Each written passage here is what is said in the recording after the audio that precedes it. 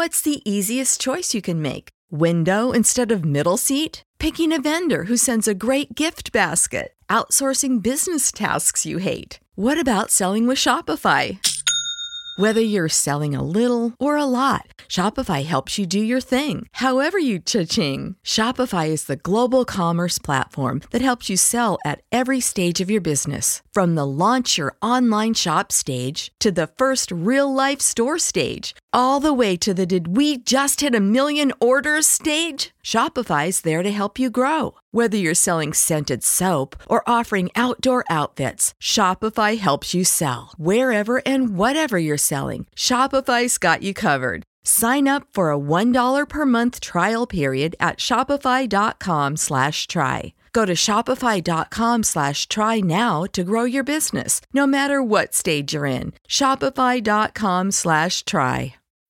When you need mealtime inspiration, it's worth shopping Kroger, where you'll find over 30,000 mouth-watering choices that excite your inner foodie. And no matter what tasty choice you make, you'll enjoy our everyday low prices, plus extra ways to save, like digital coupons worth over $600 each week. You can also save up to $1 off per gallon at the pump with fuel points. More savings and more inspiring flavors make shopping Kroger worth it every time. Kroger, fresh for everyone. Fuel restrictions apply. Welcome back to the Conservative Connection. Today we're going to be talking about the overturning of Roe versus Wade. We're going to be talking about certain things that were written into the show, and we have a special guest here today, Pastor Rich, joining us today after popular request from his previous appearance, all today here on the Conservative Connection. Hip-hop. Where is she? I'm so sorry. And Corn Pop was a bad dude. Line dog face pony show. The Conservative Connection. Come on, man.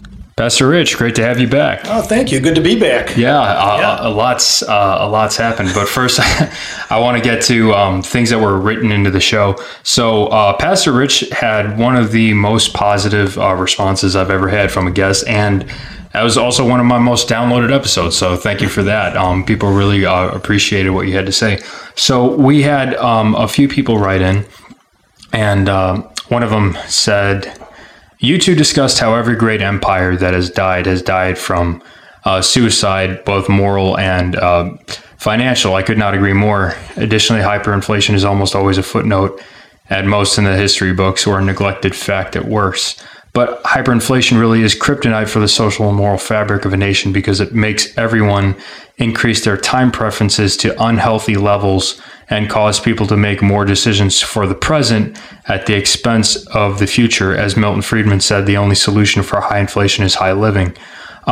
What impact do you think this has had on Americans? Have we always been a society that lives for today rather than thinks of the future? How do you think that affects us? And what do you think about our current moral system? Man, a lot to unpack there. Yeah, well, I think morals have a great deal to do with finances. Whenever you have financial extravagance for the form of opulence and almost decadence, it always is a sign of moral decadence. I'm doing a series on Sunday mornings on 2 Timothy, the last letter that Paul wrote before he died. And he's imparting some wisdom to his son Timothy. And he said, in the last days, perilous times shall come. These words meaning things that are just calamitous. And he says, first of all, he runs the list as men shall be lovers of themselves. It's the first of 18 negative qualities that a society has before the end comes. Men loving themselves. If you have huge credit card debt, if you are spending beyond your means, that's a moral problem, not just a financial problem. Because the fact that I think I deserve to have this new car when I can't afford one. I mean, I grew up in the 50s and 60s, and I can tell you, I drove a lot of rust buckets. And it was never, I didn't feel bad about it. It was what I could afford. And when our friends, we'd be out and they'd say, hey, you want to go over here, want to do this? And I'd say, well, let me see, open my wallet. The wallet's empty, time to go home. Because you didn't have credit. So if you didn't have it, you didn't spend it. And so today, credit, easy credit, has fed a man's lack of self-disciplines. And so when you don't have self-disciplines, guess what? You move everything to excess, and finally everything reaches its limit. It's what I call the principle of diminishing returns. Principle of diminishing returns. So if I say, hey, Andreas, listen, hey, let's go to Culver's and let's have a milkshake. Hey, yeah, I love milkshakes. So we get a milkshake, and I said, hey, let's have a second one. You go, wow, I don't know, two, that's a lot of calories. Hey, let's do it. So we do 2. Finally say, hey, let's do a third one. You go, oh, I can't think of a third one or a fourth one. Before long, you're vomiting because you reach the saturation point. And God put on every human being a governor. In other words, this is too much. And when you exceed the limit, it always leads to perversion. So that the Romans, who love to eat, they would have big parties with lavish food, and then because they could only eat so much, they would go out into the back garden and regurgitate, and then they'd get filled up again and regurgitate again. So that's what's taking place in our society. We're trying to regurgitate so we can devour more, and yet we're never satisfied. Yeah. You know, it's kind of funny because I was looking at the used car economics, and they were saying that some of the loan to value credit that they're giving out is 120%. Yeah, So they're actually it's reinforcing what you're talking about because they're giving out way more than people can afford to pay back. And eventually the chickens are going to come back to roost, and they're going to realize that the whole used car economy is going to come crashing down. And what they don't understand is that debt is slavery. Yeah. You are a slave to your desires. I want a bigger, newer, nicer, and that costs money, and I keep wanting it even though I can't afford it. And easy credit lets me do it. And now we've shackled ourselves. We are slaves like any of those in those slave ships.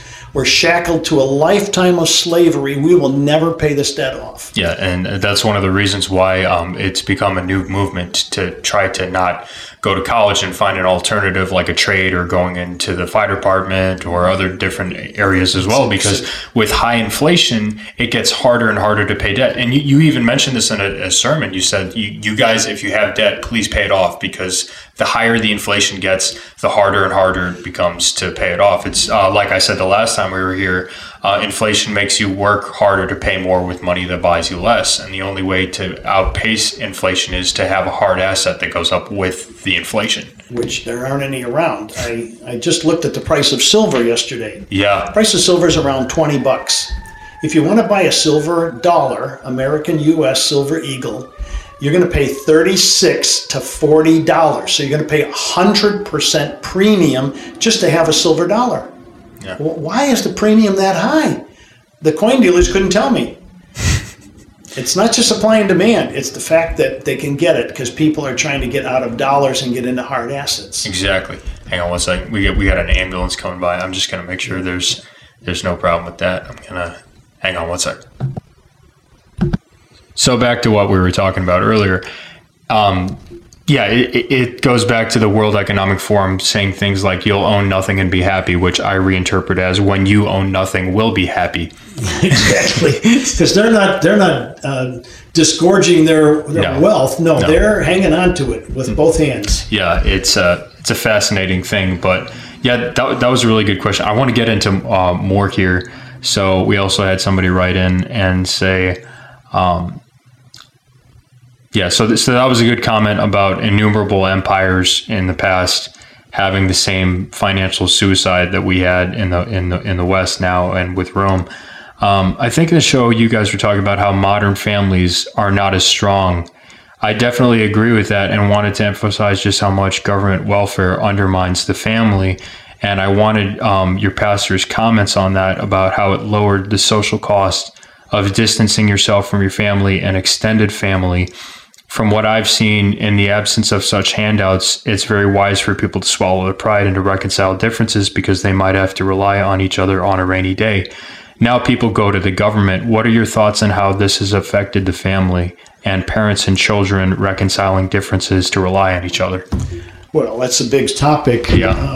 I think family was always family. You were totally committed to your family, brothers and sisters, moms and dad, grandparents, which was essential to the unit. And it built stability and it built trust. Today, you want to trust the state, but the state is untrustworthy. Look at politics and look at the state. At every level, it's showing mistrust. I mean, everything from this raid on Mar-a-Lago, wherever you stand on it, it's a violation of someone's rights, and the state is supposed to be there to protect us. Yeah, we're going to get to that. They're not protecting anything. They're the assault. They're going to assault you, and they're going to take your finances. And if you study history, governments have killed more of their own people and taken more of their own people's money than any robber baron or murderer.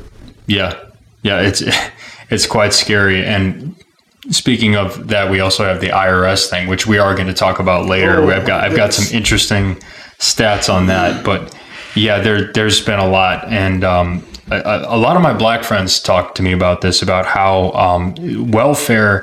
And essentially during the LBJ days, it ruined the black family. And they were saying that at the time, I think some single mothers were gaining in from welfare exceeding over $60,000, which was the average man's income, more than the average man's income. And they were saying that that money wasn't there to help a person on a rainy day. That person that was there to kick the man out of the home. And we saw what happened with that. Or to make it financially enhancing to not have him around, even if he was around, to pretend he's not around. Yeah. If you've ever read Thomas Sowell, who's a black historian and philosopher, he's got a book out called Intellectuals in Society, and how intellectuals have ruined everything they've touched. Intellectuals said, we just need to help the black family. You know, before LBJ, there were about 85% of black families were together. They were a nuclear family, and they worked hard and they provided. And they were prospering. They were prospering, and they were moving up the economic ladder, and many were recipients of that. And then he goes into FDR, World War II. He had what they called the brain trust. He had these brilliant guys who were going to solve all the problems. It is provable that they extended the Depression by up to 7 or 8 years longer than it should have been, with all their break programs and their socialist ideas. Yep. And then in the 60s, when Kennedy came in, he had the whiz kids. We're going to bring in Robert McNamara from Ford Motor Company, and he's going to direct the war in Vietnam. And he thought we could systematize it like you systematize a production line. And they said he ruined everything, and all of his great decisions proved catastrophic. We could have won that war 6 times over, but the brain trust, the whiz kids, were going to solve all their problems, and they turned out to be utter disasters. And the thing is, if they didn't have PhDs after their name, they wouldn't be heard, because we'd be laughable, their ideas. But when someone's an intellectual, they think if I'm an expert in one field, that makes me an expert in all fields. Yeah. I mean, Bobby Fischer wasn't commenting on political science or in sports. He stuck to chess. These intellectuals need to get their head out of everything else. And then we have these movie stars, because they're great actors and actresses or singers, that suddenly they're experts on political science. Yeah. Foolishness. I miss the old days. Well, I wasn't alive during the old days, but I remember like my friends or family watching interviews of Elvis. And he's like, "What do you think about the war?" He's like, "Baby, I don't comment about stuff like that." He's like, I stick to my own thing. He's stuck to singing. That's it. He's like, and then she's like, "Well, can you just?" He's like, "No, thank you. Yeah, thank you very much." Yeah, that's right. Thank you very much. But man, you guys had so many good comments. They were talking about the weakness in family bonds. We kind of went over that on government dependence already. Destruction of family bonds. If I could say one more thing about family. In my day, this was before the pill, the birth control pill. That revolutionized And so, things. Hormones kick in, and all of a sudden man wants woman, and woman realizes that to say yes to a man before marriage means it puts her at a disadvantage. She may have an unwanted pregnancy, so she goes, stop, brakes. Women have the brake pedal, guys have the gas pedal. If you want this, then you have to do that. And guys said, okay, I'll pay the price. They got married, and for the most part, they were very moral and faithful to their wives and children. And wives had children, therefore they were faithful to their family.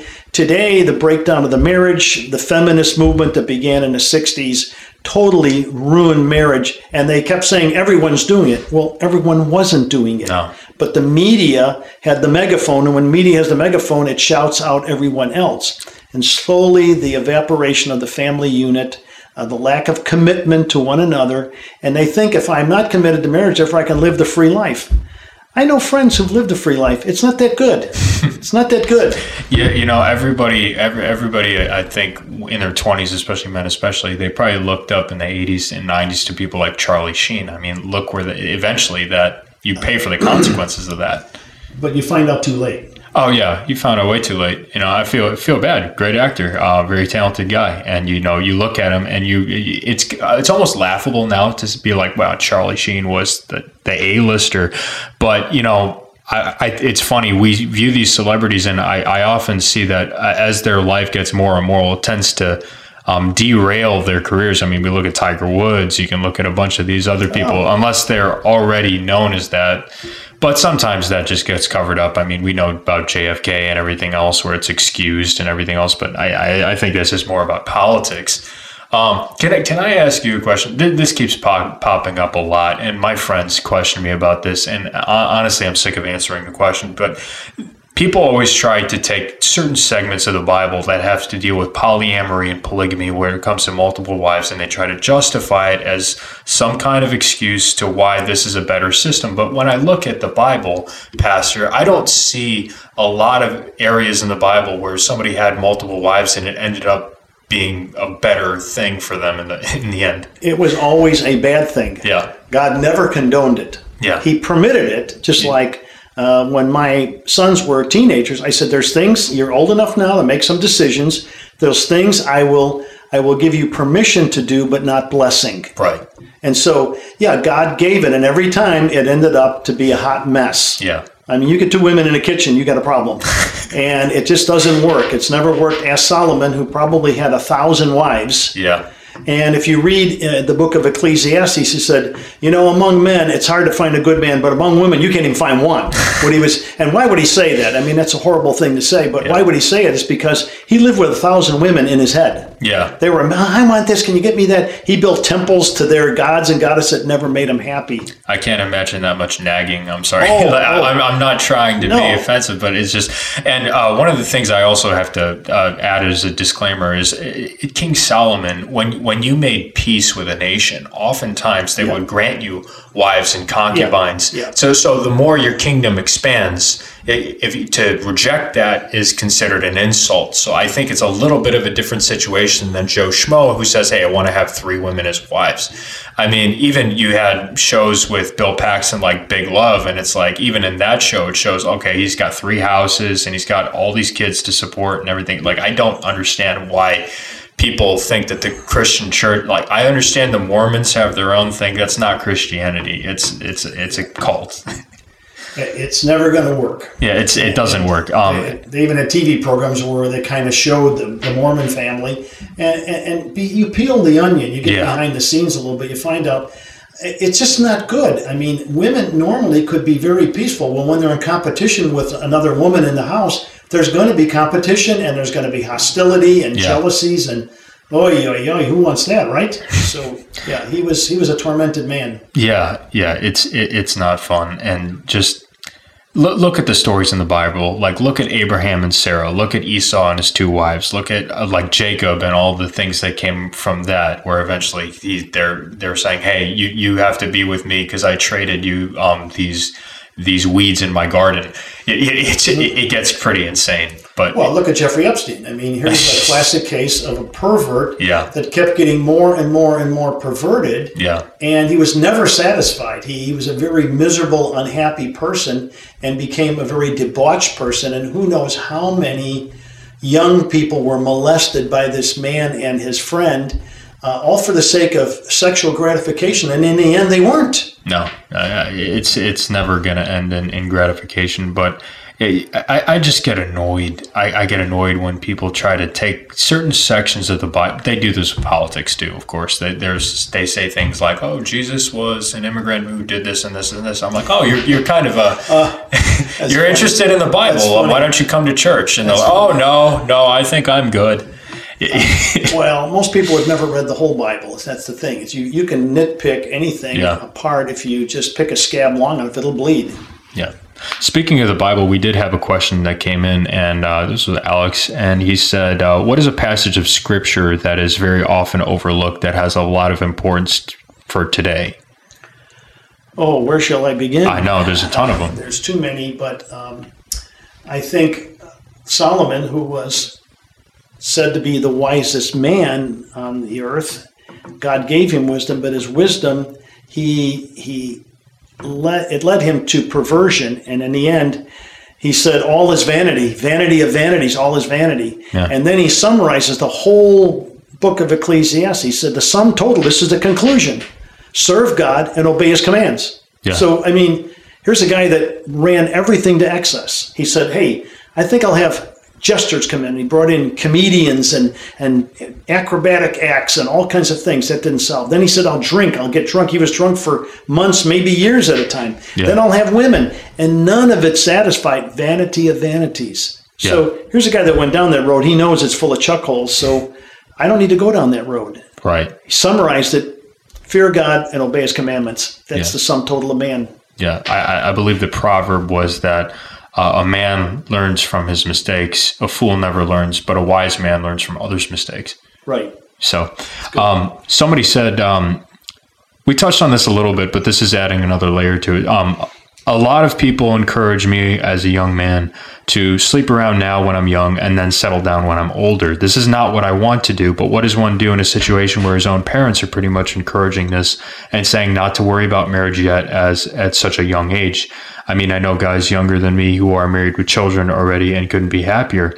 My own parents are telling me to slow down on thinking about family and to just have fun, which I guess I'm not entirely opposed to, but it seems unsettling that my own parents would recommend that for me, considering what their parents told them. If I can't imagine a girl making a good wife or mother, then I consider it a waste of time. But how do I dissuade my parents or my friends from this kind of thinking in the future? It's another loaded question. Society has become the megaphone. The issue is, let's just say under ideal situations, boy meets girl, they have family approval, which in those days, family often were the initiators of relationship. The guy meets another guy his age, says, hey, you got a nice looking son there. He's really talented. Yeah, and you have a beautiful daughter, and she's very smart. And hey, wouldn't they make a great couple? And they kind of nuance the relationship. And the girl could always back out if she wanted to, but she trusted her parents, and parents have a good insight of what's good for you. And then they get together and they have an intimate relationship. They've never had any other intimacy, so the first time is the best time, and it has nothing to compare it to. Mm-hmm. But you take a guy or a girl who's been all over the place and slept with different partners. Now, every time they have an intimate moment, they're comparing it. Well, you're not as good as this one. That was not as good as that.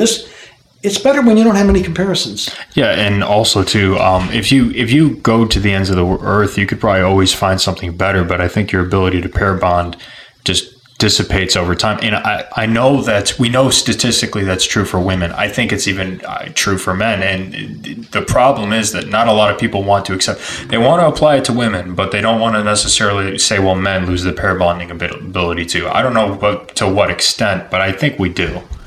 Well, when you get comparisons, you're always going to be comparing. Yeah. You know, back in my generation, the meals were eaten at home. We went out for lunch or dinner rarely, maybe 5% of the time. Today, 2/3 of the meals are eaten out of the home. Yeah. So now I get to have what I want. When I came home, whatever my mother put on the table is what we had, and I ate it all and I liked it. Yeah. I thought my mom was a great cook because I had nothing to compare it to. And so the idea that we can now have a sampling of everything, you can have your cake and eat it too. And so it doesn't work. In the end, it's bad.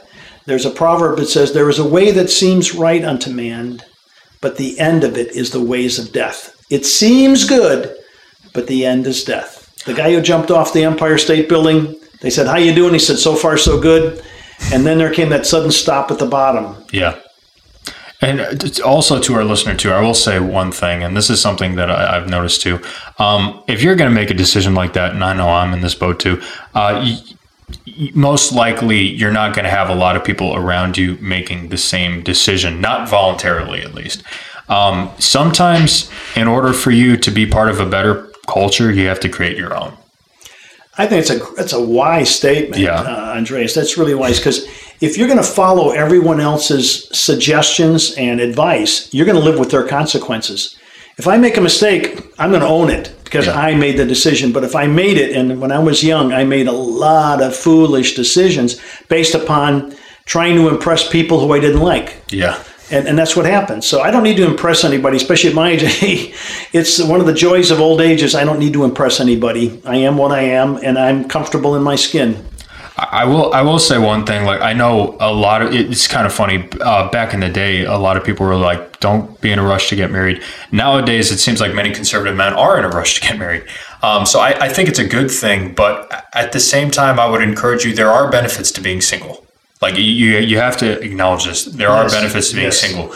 And you are a lot more free than the guy who has a mortgage on his house, a wife at home, 2 kids and another kid on the way. You have a lot more freedom. You have a lot more time to build yourself up before marriage. So I know that you want to get married eventually, but there might be something said to maybe waiting and building yourself up and waiting for the right person. Well, true. In my generation, I was 21 when we got married, and I had a trade under my belt. My wife was a beautician, and so she made good money. So together we were making good money, and we were living well, and we were saving money for a house because we had an agenda. Yeah. Young people say, I'm just going to get married. I don't want to have any kids.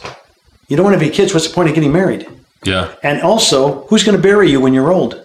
Who's going to take care of you when you're old? Nobody. Yeah. And you think, well, we'll sock it away in the 401. The 401s could be 201s, and there may be no money to take care of you. And if you haven't built relationships over the years where you poured your life into your children, who's going to take care of you? No one thinks about that when you're 25 years old. Well, I mean, I do know a lot of women who are thinking about it now, but they're dating has changed for women. So a lot of guys will go to the effect of saying a lot of the women here are gold diggers, and that might be true. That might be true. I'm not going to say that that's not always the case, but I think what it is a lot of women now are looking for a guy who can provide a home and a car. And in order to get a home, you need to be half a millionaire or pretty close to it. Yeah. Back then, around your time and your age, you needed maybe 2 years saved worth of income for a yearly salary. I could support a family on my own income. So when we had children 3 years later, I made enough money, often worked 2 jobs and 3 jobs, so my wife could be home with the children, and it was a worthy sacrifice to be able to do that. I think the idea that when you're living for yourself and you have these freedoms, yes, you do, but everything has a double edge to it. Yeah. The nice thing is coming home to a family that loves me, to a home-cooked meal, a clean house, and some order, rather than having to constantly be shifting with the trends. And let me just say one more word about trends. In my generation, things trended very slowly. Yeah. Today, 30 days, a new trend is in. The fads come and go, and the music comes and goes. Movies come and go. This is a hot movie, then it's not so hot. And in those days, things were more stable. And this constant shifting is adding a lot of pressure to people. Yeah. Okay, so we also had, so you two were discussing how young men and young women don't always know what to look for in a partner when they're young. And your pastor also mentioned that once in a while he would meet a young man at a place for lunch to get a feel for what kind of man he would be and vet him for a girl, or vice versa. What types of questions does he ask, and what does he look for when vetting young men or girls for all of us who don't have the pleasure of living close to your pastor? This is mostly for self-improvement, because I'm always looking for ways to improve myself. I want to learn how to have a similar vetting process. I'd say that's a good question. That's a great question. These are excellent questions. Let me just say, good excellent questions. And one of the things I really enjoy about your generation is you do a lot of research. And of course, Google is available and all these search engines. And so if you're going to buy a computer or you're going to buy a car or whatever, you guys ask him, hey, what's the best headphones to get? Yeah, this is the ones to get. You do all the research. Would we not want to do at least that much in looking for a lifetime mate? Yeah. And so that is a big issue. Some of the questions I ask, number one, I want to get the general emotions about how a person is, what's their character. And so I ask questions. One of my favorite questions is, I said, hey, Andreas, what's your favorite movie? And you say, my favorite movie is... American Pie. No, I'm just kidding. Okay, let's just say a movie... Gladiator. Gladiator. Okay, so I would say, who is your favorite character in the movie? And of course, you would say Russell Crowe, right? Yeah. I don't know what his name was. Russell Crowe. Yeah, Russell Crowe. And so I would say, why do you like Russell Crowe in the movie? Because then it tells me who you identify, because who you identify is who you are. Yeah. Tell me who your heroes are, I'll tell you who you are. Yeah. If my hero is Led Zeppelin, that tells me who you are. If your hero is a political figure or a movie star, it tells me a lot. Yeah. Because it tells me about what is your focus. So I ask questions like, why? What did Russell Crowe do in the movie that you respected and that you were drawn to? And of course, they'll tell me if it's a guy, some great exploit, winning a big battle and all this stuff. And I look for honesty. I think honesty is just a rare trait today. Yeah. People will lie at the drop of a hat. And so I want to know about their character. And I ask them questions. See, for women are protection oriented, which is why you say they're gold diggers. They want a guy who's going to protect them. And money is insulation. Yeah. Okay. It's insurance. It is. And guys are more respect oriented. So I tell young people, when a girl meets a young guy, don't say, is he good looking? Does he have a six pack? The question is, am I willing to trust this man with my life? I mean, it's literally, am I willing to trust him with my life? I'm just laughing because there was a girl I knew who said the same question. Yeah. Sorry. Can I submit to this man? And then for the guys, because guys are does this woman respect me? Does she revere me? Is she just caught up with the emotion, the looks, or does she look beyond? Because you're going to grow old together, and all you good-looking guys and good-looking girls, guess what? You're going to get old and wrinkled one day. Yeah. And then, will you still love me when I'm old and wrinkled? Yeah. One other good question I heard that was actually posed to me on a date once was actually how do you resolve conflict? And I think that's actually a great question. Great question. That's an amazing question for both guys and girls. You kind of want to know, maybe it's a second or third date question, maybe like after you've gotten to know each other a little better, but I wouldn't be opposed to hearing that on a first date. I have, but it's a good question. Well, I'm not a big fan of dating. I'll just tell you. I know. Because when you're alone, a boy with a girl, you're different. Yeah. So I tell girls, if it's better to go on group dates. So let's just say 5 or 6 guys go out with 5 or 6 girls. You go to a movie, you go to a fun park, you do something, miniature golf, you're doing something, and you observe how the person acts in the group without them knowing you're interested. Yeah, that's how I think relationships should start. Once you know that, though, once you've already, you two are alone for the first time, you're on your first technical alone date. What would you suggest as just a suggestion? Would you say any other tips that you would have? Oh, if you're alone? Yeah. Maybe it's your first time out together. Yeah, I would say don't be alone. Maybe not technically. You're in a public place. Well, in a public place, it's a little better. It's more social. Yeah. When you're alone, you're liable to say or do things or act in a way that is not accurate. In my generation, I grew up in the late 50s, early 60s. So Saturday was get the car, spend the day. Guys get our cars together. We'd be washing, waxing, polishing. Then you get home, take a shower, man. Everything is spit polished. Everything's ironed and you look great and you smell great. And the girl is home primping and doing all the stuff. She's at her best and you're at your best, but that's not what marriage is. Yeah. So you want to know, what are you like when we just drop in and see how you look? And questions like, stop over when her parents are there, stop over her house and see how they keep house. Are they sloppy? Is it a mess? Are there stacks of dishes in the sink? Is she a hard worker? Yeah. My wife is a hard worker. Yeah. I mean, she works, she takes care of the outside of the house. She loves to cut the grass and trim, and I help her with some of it, but I just have too many things to do. But she loves doing it. Yeah. So I'm glad to even do all of it, but she loves it, and it's a form of exercise for her. She feels fulfilled in it. But I know guys I know a guy, he married this really pretty girl, and he said, but she was just sloppy and lazy, didn't know how to cook. He said when she would get undressed at night, she'd just drop her clothes on the floor, put on her pajamas, and that was it. And the clothes laid there until the next day. And so you have to ask the bigger questions. Does she like the things I like? Does she like cooking? Does she like, because we like eating. Guys like eating. It's a little habit we picked up. And I want a wife who can cook. My wife is a terrific cook. She makes everything. She sews. She can fix anything. I mean, she's handy. Right. And so I want a wife who's in the harness with me, not just someone who looks good, because as I said, looks are fleeting and looks are not a character trait. Okay, so you want to look for character because that's what you live with. Good looks are what you date, but character is what you marry. That's true. And that's a problem that some of the women I know too who are Christians have fallen into too, where they meet a guy and he acts different than he would when they're dating.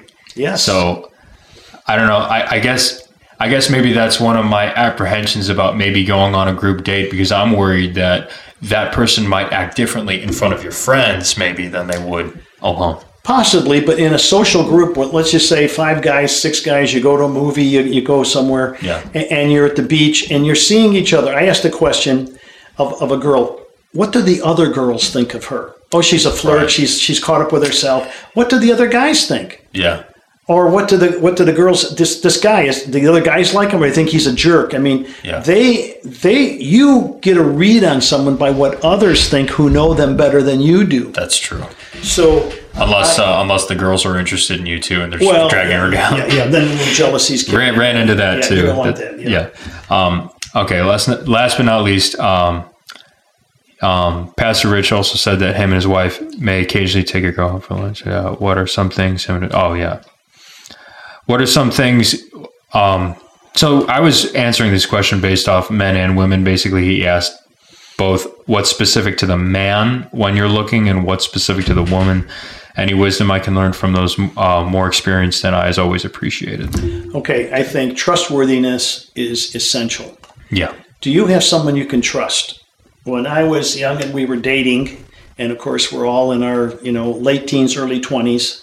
We got married at 21, but I got friends of mine. We played softball with them. We're all out. We'd be at parties together.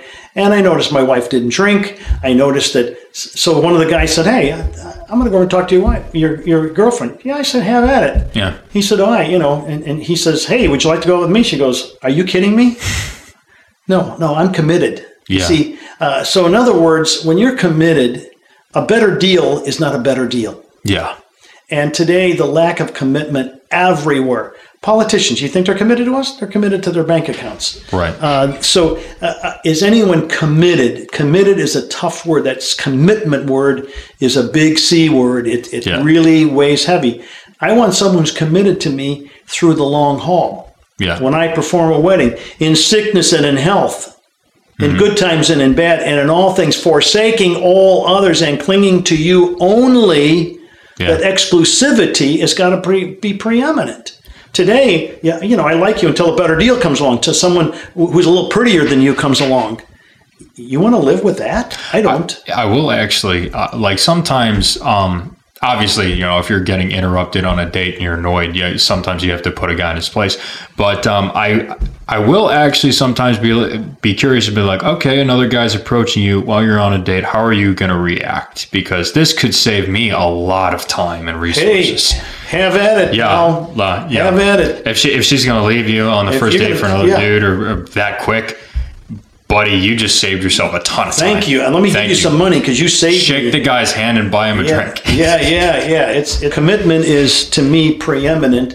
Faithfulness is another word which means the same thing. Are they faithful? Yeah. And so I just think it's critical. We've been married 53 years and we dated for 4 years. So that's 57 years with the same woman. Mm-hmm. That's commitment. Yeah. Anyway, we're going to go to a quick break here. We will be right back with Pastor Rich. Stay tuned. When you need mealtime inspiration, it's worth shopping Kroger, where you'll find over 30,000 mouth-watering choices that excite your inner foodie. And no matter what tasty choice you make, you'll enjoy our everyday low prices, plus extra ways to save, like digital coupons worth over $600 each week. You can also save up to $1 off per gallon at the pump with fuel points. More savings and more inspiring flavors make shopping Kroger worth it every time. Kroger, fresh for everyone. Fuel restrictions apply. Save big on your Memorial Day barbecue, all in the Kroger app. Get 3-pound rolls of juicy 80% lean ground beef for $3.49 a pound with a digital coupon. Then get select varieties of flavorful Powerade, Body Armor Super Drink, or Arizona tea for 77 cents each, all with your card. Shop these deals at your local Kroger today, or tap the screen now to download the Kroger app to save big today. Kroger, fresh for everyone. Prices and product availability subject to change. Restrictions apply. See site for details. All right after the commercial break, and we're going to waste no time here. What do you think about the overturning of Roe versus Wade? Now, this happened, and a lot of my conservative friends said to me, I didn't think I'd ever see that. And I said, I thought I'd see it, but I thought I'd see it in my late 30s, maybe 10, 15 years from now. I didn't think I'd see it in my 20s. Well, yes, I kind of felt the same way. The point is, it wasn't that Roe was overturned. Roe should have never happened. It was based on a bogus presumption, a bogus person who even admitted that she lied and later became a Christian and disavowed everything she told them. They needed to cherry pick somebody who was a prime candidate that the media could focus in on. And the idea that somewhere in the Constitution it gives someone a right to abort a baby. If you study history, every culture from the beginning of time, all religions all knew that inside of a woman is a baby. It's not just a fetus, it's a real live person. And all of them had laws that if a woman is in a car accident and she's pregnant, oh my goodness, and anything happens to that baby, you are liable because that is a life. Yeah. So you have to be intelligent and highly educated to be as stupid as the things they came up with. Yeah. That somehow we found, so it should have never happened. All the legal experts had to kind of just laugh up their sleeves saying, this is in the Constitution. Yeah. And so, of course, next is transgenderism and gay marriage and everything else. Yeah. And I feel like, hey, do what you want. We live in a free country. You want to be gay, you want to be trans. Do not force me to live in your insanity. Or to agree with it, or to fund it, or to take my tax money and pay for it. So I'm going to pay for an abortion that I think is reprehensible. Yeah. My tax dollars, I have no control over it. And the politicians are bought off by the unions and by special interest groups. So we've been conned. It's a fraudulent act. And so all we are is bringing things back to normal. I said, well, it's settled law. Settled law, my foot. It was settled law for over 200 years that there is no abortion, and now suddenly it's settled law. Well, no, it's not settled. That's all hat, no cattle, because everything at one point was settled law. You revisit laws. You look at things. I mean, Plessy versus Ferguson, Brown versus Board of Education. Yes. Like that was all settled. Like, I mean, the Slave Acts, I mean, we overturned with the 13th Amendment. Before they were overturned by the 13th, it was settled law. I mean, like giving women the right to vote. Women not voting was settled law. I mean, just, Yeah, well, that's suffrage is a different issue, but... Yeah, it's a different issue, but I'm just throwing things out there. The Supreme Court, ruled Dred Scott case. Yeah, that was another one. Black people were not even human beings. Yeah. The 3/5 law, well, the Free Fritz thing is misunderstood because it was created by people who wanted to free the slaves, but the problem was the slave owners were going to count each slave as an extra vote, and they're you can't do that. Yeah. So they're like, okay, fine. You can't have them as a full person where the slave is saying, no, I want to be in bondage when they actually don't, but maybe 3/5, and that was their compromise. Yeah, so I just hate hearing that, because people are like, and I'm like, no, that was a good compromise in a terrible situation where they were trying to free the slaves. Yeah, it had good intentions, but the issue of Dred Scott is that black people were property. Yeah. Because when we wrote our Constitution, they said life, liberty, and the pursuit of happiness. Property was the original. But now it's happiness. But then they said, well, slaves are property, so they changed it to happiness. But no, a human being is not property. I mean, but it just tells you the level of degeneracy that was going on. Yeah. And so, I think we've gotten past that. I hope we have. I wish it was still property because now they're telling us that the seizure of property will bring happiness. So it's the exact opposite of both. Oh, my goodness. But a lot of people are like, I want the American dream. And I just tell them, I'm like, look, first of all, you got to vote the opposite way of everything that's happened. So everybody who's locking you down into this terrible financial Armageddon, vote them out of office and vote for their opponents who are saying we're going to get rid of all the things that are chaining you down and making you a wage slave, or you're not going to retire ever. You're going to be working till you're 90. I mean, that's the first thing you have to do. But second of all, yeah, you need hard assets, and more important than hard assets, you need good people behind you. Moral people. Moral people. Yeah, so we've lost that. We've lost the moral fabric of a nation. Speaking of rights being lost, we got to talk about this Mar-a-Lago thing. So apparently, Donald Trump's house in Mar-a-Lago was raided because they said they were apparently looking for nuclear codes, and they were looking in Melania's cabinet because apparently if Donald Trump is going to have nuclear codes, he's not going to know about it, and it's going to be between Melania Trump's scarlet dress and her Jessica Simpson pumps. The insanity of it all, and now I just been watching the news, and I even watched the liberal news because I want to see what they're thinking. Yeah, same. The things they said are so asinine that you cannot possibly believe them unless you have a PhD. Yeah, and they are paid to dream up a scenario.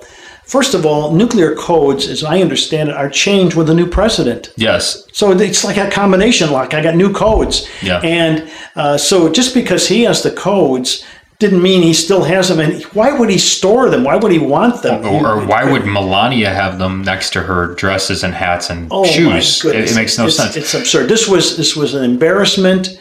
To try to humiliate him and to make him look guilty. And they've been after him for how many years and everything.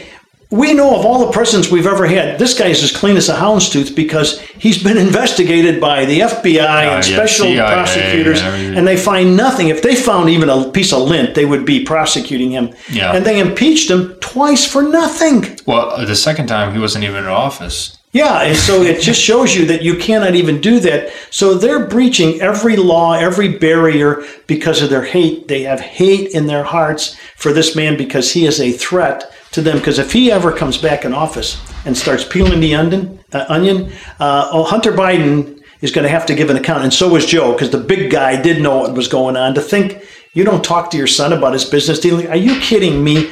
Well, what person could possibly believe that? Well, I mean, I knew everything I needed to know about Joe Biden's intelligence when he said Hunter Biden was the smartest person he knew. But that may be true because he doesn't know many. Well, it was. Well, it might be true. Maybe it's not a lie. But and then of course they declared monkeypox a health emergency, which I told somebody, I'm like, look, if Hunter Biden doesn't have monkeypox, I think we're safe. I think we're good if that guy's safe from it. But just a side note, though, I don't think it's smart for us to advertise to our enemies that we lost the nuclear codes for 18 months, even if that is true. Why announce to Afghanistan after we already pulled out and just made a mess of it? I mean, at least we had that one terrorist that got taken out by that missile. That was pretty cool. I don't know if you saw that. I didn't see it. So the best way I can illustrate it, and the best description I heard, it was like a weaponized version of an aerial slap chop. Just diced the guy up. Apparently he had razors coming out of it. I'm like, okay, maybe you can take my tax dollars for that. That's kind of cool. Well, the thing is, we're so sanitized in our culture to think that you kill a bad guy that wants to kill you. Oh, does he have to kill him? I mean, couldn't he have just made him feel sad? Send him to a timeout. Yeah.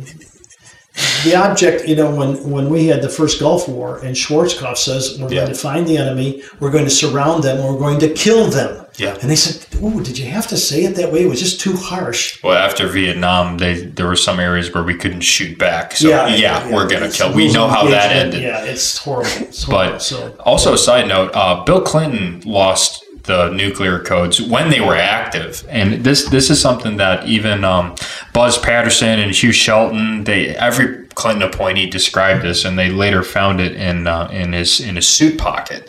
So I didn't see his house. I didn't see his house raided. I didn't see Hillary Clinton's house raided for the emails or Hunter's laptop or. I don't even think Epstein's house was raided until way after he got arrested. Yes, or Ghislaine Maxwell. I mean, why? What's the story with her? And I want to know who they're selling to. I don't know. Maybe you do. On the list? Yeah. And of course, who do I boycott? People are running scared, and some of them are Hollywood big names. Oh yeah. And so, we live in such a perverted society. I mean, I don't know if we'll ever find the real truth, Yeah. So yeah, it's back to, I feel like I'm Tom Cruise and screaming at the podium like, I want the truth. You can't handle the truth, and that maybe that's true. Yeah. Maybe I don't think the average person could handle the truth because it's so reprehensible. Even the human mind wants to block it. I don't want to believe that our government is bad. Yeah, some person once told me, ignorance is bliss. I think knowledge is power, and I know that because the people who are in power are the ones who know what you don't. Yeah, exactly. And they don't want you to ever find out. So. No. But so that was, but one of the things that's crazy to me, Pastor, is like, you've got the party that was they recoiled and they were disgusted by things like the Breonna Taylor raid, which was terrible. Where they broke into her house, but then the second it happens to Donald Trump, it's completely fine. Or the second it's a red flag law raid, it's completely fine. And we've seen issues like that where they want to seize the guns again. That's another thing they keep going, and they keep bringing up these things like they're called red flag laws. And basically, it's a civil proceeding, not a criminal proceeding, which means that you don't actually need hard evidence. You just need somebody who's scared enough to go ask a judge for a warrant. And if they get the warrant, then you can burst in without somebody ever having broken a law, and they can seize your firearms by force. But like anything in life, there's repercussions. Yeah. If you're doing a job and you mess up, there's repercussions. Mm-hmm. These guys have complete immunity. Merrick Garland should be impeached, and I think Comey and Brennan and Christopher Wray, and not to mention Strzok. These guys, he's now making money. I mean, Lisa Page, McCabe is making money working, and that's how they pay these guys off. Well, Andrew McCabe too. A memo came out, and he said, "I want conservatives to be treated like domestic terrorists." That's in a memo. That's something he said. People can look me up and fact check me. It's right there. Yeah. But now we also have the IRS agents, speaking of raids, and they're giving them hollow points. And this is an interesting study where they found out that the IRS, I believe it was 2016, it was the Wall Street Journal, and they did a study and they found out that there were more IRS agents that were armed than actually Marines, 200,000 compared to 182,000. Well, that's just...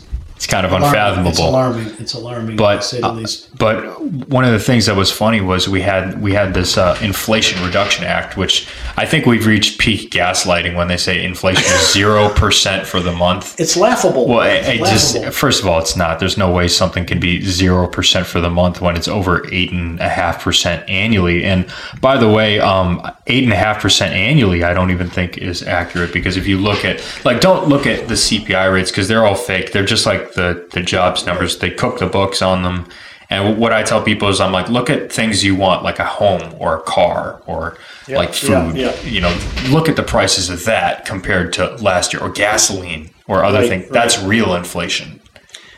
Just go to the grocery store. You can tell what's going on. Yeah, people know what's in their own bank accounts. You guys know what's in your own wallets. You guys know what your budget is. They're not going to trick you into thinking that things are cheaper this year than they were last year. You know better. You guys are smart. You see your own finances better than anybody else, and the government will tell you to see them through rose-colored glasses. But what's your opinion on the whole IRS thing? I mean, going on. Well, when the IRS began, it was, first of all, voluntary. Oh, really? Yeah, I didn't know that. And it was to be 1%. Huh. And then they began to keep, once the camel had his nose in the tent, he just kept pushing the envelope. Mm-hmm. And my understanding, and I've looked it up, but I can't find the truth on it, but when an amendment is passed, it has to be voted by 2/3 of Congress and the president's signature, and has to be ratified by 2/3 of the states. My understanding is the IRS code was never ratified. It is actually an illegal amendment, according to some people. So I don't know for sure. I can't say categorically it is, but the idea that now the government is your partner in all of the money you make, and then, of course, the second tax is your real estate. So you never own your home. You never own anything. Yeah. If you pay it off 10 times, you still have to pay taxes. Your property tax would be like if somebody set up a lever down pole booth for you to get in your driveway, basically. Yeah, I mean, that's what they're doing. And it's outrageous what we're paying in Lake County, some of the highest in the country. Yeah. And so it's if I was running for office, I'd say, okay, this is what we're going to do. No more real estate tax. We're going to raise corporate tax. Let the corporate pay it. They're going to also pass the cost on to you, which is you're going to pay more for things, which is okay. But if you don't buy things, then you don't pay. Yeah. And you'll always have your house. Your house is yours forever. And that's the way it used to be. So I got to get to this statistic I found. 78 to 90% of the money raised from underreported income will come from those making less than $200,000 a year, and 4 to 9%. So you've got 78 to 90 compared to 4 to 9 will come from those making more than $500K a year. And audits rates from May of this year, decreased for higher income taxpayers. Yeah. Then we got 87,000 people who are now part of the union, and also they are government employees. So when Trump wanted to come in and lay off 50,000 people, they don't want that. So whenever there's more workers, 51% of the people work for the government, you got a problem. I don't know what the percentage, but it's pretty high. Yeah. Well, now you're voting. You're voting yourself a job and a pay raise. Yeah, and that's what I told people too. In 2021, they did a study and they said a little bit over than half of the people audited by the IRS made less than $75K a year. Less than that. Yeah. So it's not these people saying, "Oh, we're gonna go in and tax people," because Janet Yellen and Kamala Harris will tell you, we're only doing this for people who are making more than $400,000 a year. Flat out lie. Well, here's the interesting thing. There was a Republican senator from Idaho. His name was Mike Crapo, and he said, "Okay, fine, we're going to add an amendment to this bill that says." You're going to guarantee that this bill will not affect or go after people who are making less than $400,000 a year. I don't want to say that this bill doesn't intend to. I want a guarantee that says this bill will not in any way affect them. Yeah. And you know what? The Democrats scrapped that right off the bat. Away. Why? Because they're lying. Yeah, they're lying. But once it's on, it's always put in vague language. Yeah. So it means it can be interpreted the way I think it should be. We don't intend to. Yeah, we don't intend. It's Clapper saying, well, we didn't intend to spy on people. Yeah. That's a lie too. Yeah, it's the old joke I remember of because the institutions are becoming so corrupt that it's like the old joke of at the FBI is looking for a bear in the woods, and they come out with a beaten, senseless rabbit screaming, "Okay, I'm a bear, I'm a bear." Well, think about Comey. Comey says, "Well, we've investigated Hillary, and though she did this and this and this, no rational person would prosecute her." I said, I would. I remember him reading the list, and I think it took him 10, 12 minutes to get through all of it. Yeah, but then no rational person. That's laughable.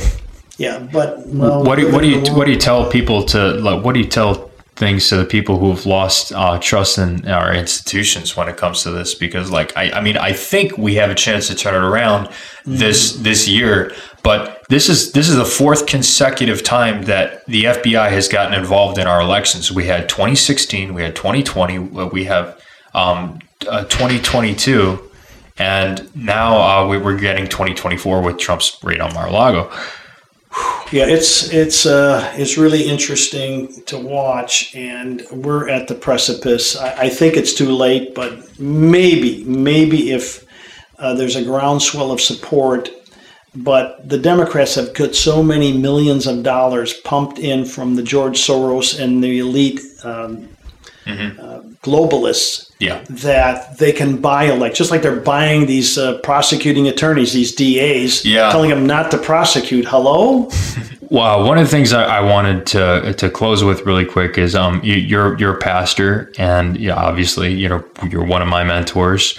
What's something you think you could give maybe to the average Christian to encourage them or to no, let me ask you a different question, because we did this last time.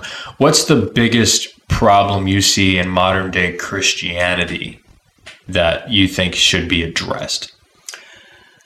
Well, there's several, but one of them is the issue that has been brought up in the Old Testament and New Testament numerous times by numerous people is false teaching. Yeah. And the problem with false teaching is it usually has a semblance of truth to it. Yeah. So you say, well, that's not false. Look, I got scripture to prove it. Yeah, well, you have to look at all the scriptures dealing with a particular subject. You can't just pick and choose and cherry pick, because all false teaching it's half right. And so they can always lean on that. But half wrong is all wrong. Yeah. And trying to nuance it, and I've had the privilege to work with some real seasoned professors who were theologians of the highest rank, alerted me before they passed that this is the battleground. And today, CRT and wokeism has invaded the church. They got rainbow flags out in front of churches. We love everybody. Of course we love everybody. Yeah. We don't have any hatred toward anybody. But to say and condone behavior that the Bible explicitly forbids, it's not that we're trying to be judgmental. We're trying to be protective, because the long-term results of some of these lifestyles is loss of life, loss of happiness, and loss of joy. Mm-hmm. Yeah, and that's another thing. People often, what they'll do is they will say that, well, you're Christians, you're supposed to love everybody, but they try to use that as an excuse to condone all their behavior and say, well, whatever makes me happy. Well, Jesus Christ didn't come on earth and say, hey, do whatever makes you happy. Right. He didn't say everything you do is fine and I'm just here to observe, Yeah, no, he's not the cosmic bellboy that gives me everything I want. No. He came to make us holy, not happy. Yeah. And the thing is, when you understand that the joy of holiness, living a holy life, is a joyful life. Yeah. It's a happy life. Yeah. And so I wouldn't trade it for anything, And this will be the last thing. Give me, other than obviously getting closer to God and Christianity, give me one skill you think that the average man right now should learn that the average man you think doesn't know. And give me one skill for women that you think would benefit them. Well, I think both and. I think self-discipline is incredibly important. Okay. When I was young, I started weightlifting and then doing exercises and training for sports. I didn't have a coach. No. I talked to guys. This is the kind of exercises you do. This is what you do. This is what you eat. This is what you don't eat. And I sought out and I became self-disciplined. To this day, I still work out every day. No one gets me up and calls me and sends me a text. This is what I'm supposed to do. I learned to do it because I know it's good for me in the long run. Yeah. And today, people are looking for, I have to have a trainer. What do you have to have a trainer for? Get up and go work out. What's the problem? But I understand that everyone is disciplined, and so having a trainer if you have to. Yeah. But why can't we just do it because we're supposed to do it? And that means devotional life. It means cultivating friendships, because who your friends are is who you are. Yeah. We have to start to, I can hang around with anybody, but my friends are people who have the same values that I have. Yeah. And then so you would say that for women as well. Is there anything specific to men or women? Yeah, well, I think women look for security, protection. Yeah. And that security has to be in the Lord. And so I try to say in marital relationships, women, submit to your husbands. That sounds like, oh my goodness, we're making slaves out of women. No, the word submit there, upotasso, has the idea of being under orders, under arrangement. Mm-hmm. In the military, you got rank. Yeah. And so I don't know you. There's tens of thousands of military. If I see you got more hash marks than I do, I say, yes, sir. Yeah. And you learn your place. And it's never to be demeaning. And then men are to love their wives as Christ loved the church and gave himself up for it. So, wow. Which is also a commandment It's right a commandment. after. Yeah, it's right the after. next verse. Yeah, so men are ordered by God, and he will hold you accountable for the way you loved your wife. And so a loving man would never mistreat his wife. And a wife who has a husband that loves her so much has no problem submitting to him because I trust him. Yeah. But once mistrust comes in, well, then everything breaks down. I had a pastor once tell me it works this way, and this is what he said. He was my history teacher, but he was also a pastor. He said, the more a man loves his wife, the more willing she is to submit to him. The more a woman submits to her husband, the more likely that man is to love her. And when you have a both and, it builds the relationship. Mm-hmm. And just as it's hard for a woman to submit, it's hard for a man to put a woman before himself. Yes. And so both of them work at our selfishness, which is part of our fiber. Yeah. Men, quit being selfish, love your wife as Christ loved the church and gave himself up for it. And women, submit to your husband as unto the Lord. If God told you to do something, how would you do it? You do it, right? Yeah. And so it's the both and, and that pastor, that was a very good comment and I think very appropriate. Yeah, because he always told me, he said it's one of those verses where he goes, a lot of the times the feminists will say, hey, submit, and they cut it off like that's it. And sometimes guys do the same thing. And he's like, that's not the case. This was to help both of you, and it was to help encourage and strengthen your marriage. It's not and it's the same way we talk about how the Bible says to submit to the government as a Christian. That does not mean you do whatever the government says. Different case, and especially our country is most unique in the world. Yeah. See, our revolution was not mimicked by the rest of the world. The French Revolution was, the Reign of Terror. So revolutions that went on afterwards followed Napoleon and others in the Reign of Terror. Few copied ours. Ours was the most moral revolt, if you will.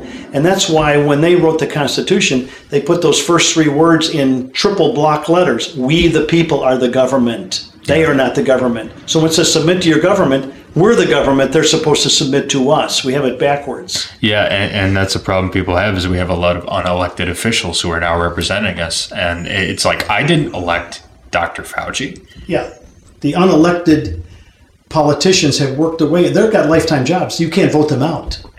What I'm worried about, Pastor, is I think eventually things reach a boiling point. And I don't think we're there yet. I think it's getting hot.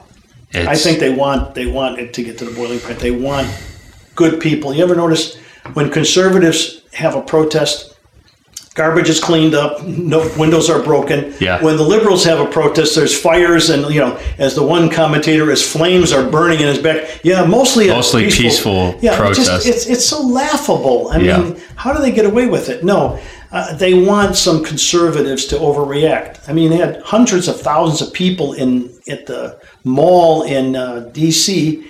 Garbage was picked up. The place was cleaner than ever left. And you show the other one when they had the liberals there, they had, front loaders moving garbage. Yeah, so it was funny because I was at an environmental panel and my former co-host, Rob, said something to the effect. He goes, when I go to a protest, he goes, the Democrat Party, he goes, like, as much as you guys want to say that you love the environment, you're some of the dirtiest people I know when it comes to how you leave a scene. He goes, I looked at how you guys were protesting the Keystone Pipeline, and I looked at it before and after. He goes, you guys are saying it's polluting the environment. He goes, they had bulldozers moving mountains of garbage. Yes. And he goes, and you're going to say, well, you're there because you love the environment? Yeah, it's all hypocrisy. Well, I mean, for every Democratic position, there's a hypocritical opposite position. Republicans, conservatives are far from perfect. I would never equate the two. But if you look at what the cohesion among conservatives, it's a moral cohesion. Yeah. I mean, we have some fractions, but, I would like more to have like conservatives who are saying, okay, I disagree on this versus a party that moves lockstep where somebody says something from the top down and everybody agrees. And that kind of cohesion scares me.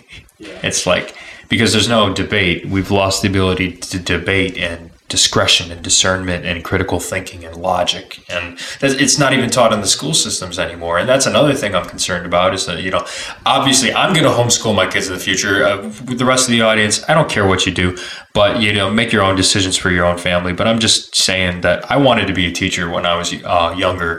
And I looked at the school system and I looked at the slow dissipation of the curriculums. And I said, I can't do this. I can't teach kids things that are not going to help them in life. What they're teaching in the schools today is reprehensible, but that's a topic for another day. And another episode. Yeah. All right. Thank you, everybody, for your questions and your comments. A lot of good questions and comments. I'm very impressed with my audience here.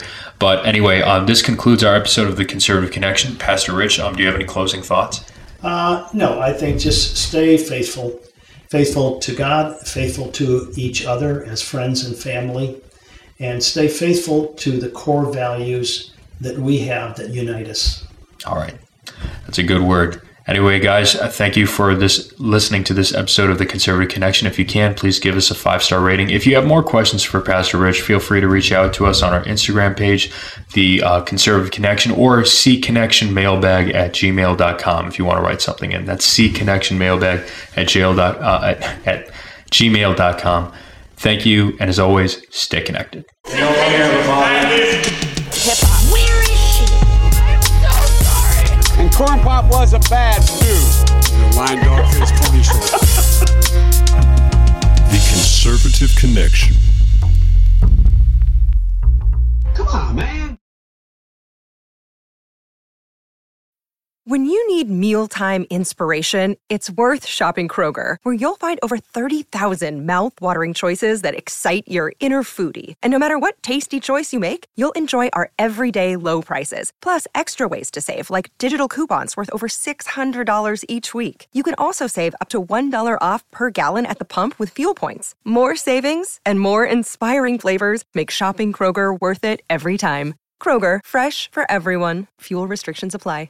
Save big on your Memorial Day barbecue, all in the Kroger app. Get 3-pound rolls of juicy 80% lean ground beef for $3.49 a pound with a digital coupon. Then get select varieties of flavorful Powerade, Body Armor Super Drink, or Arizona tea for 77 cents each, all with your card. Shop these deals at your local Kroger today, or tap the screen now to download the Kroger app to save big today. Kroger, fresh for everyone. Prices and product availability subject to change. Restrictions apply. See site for details.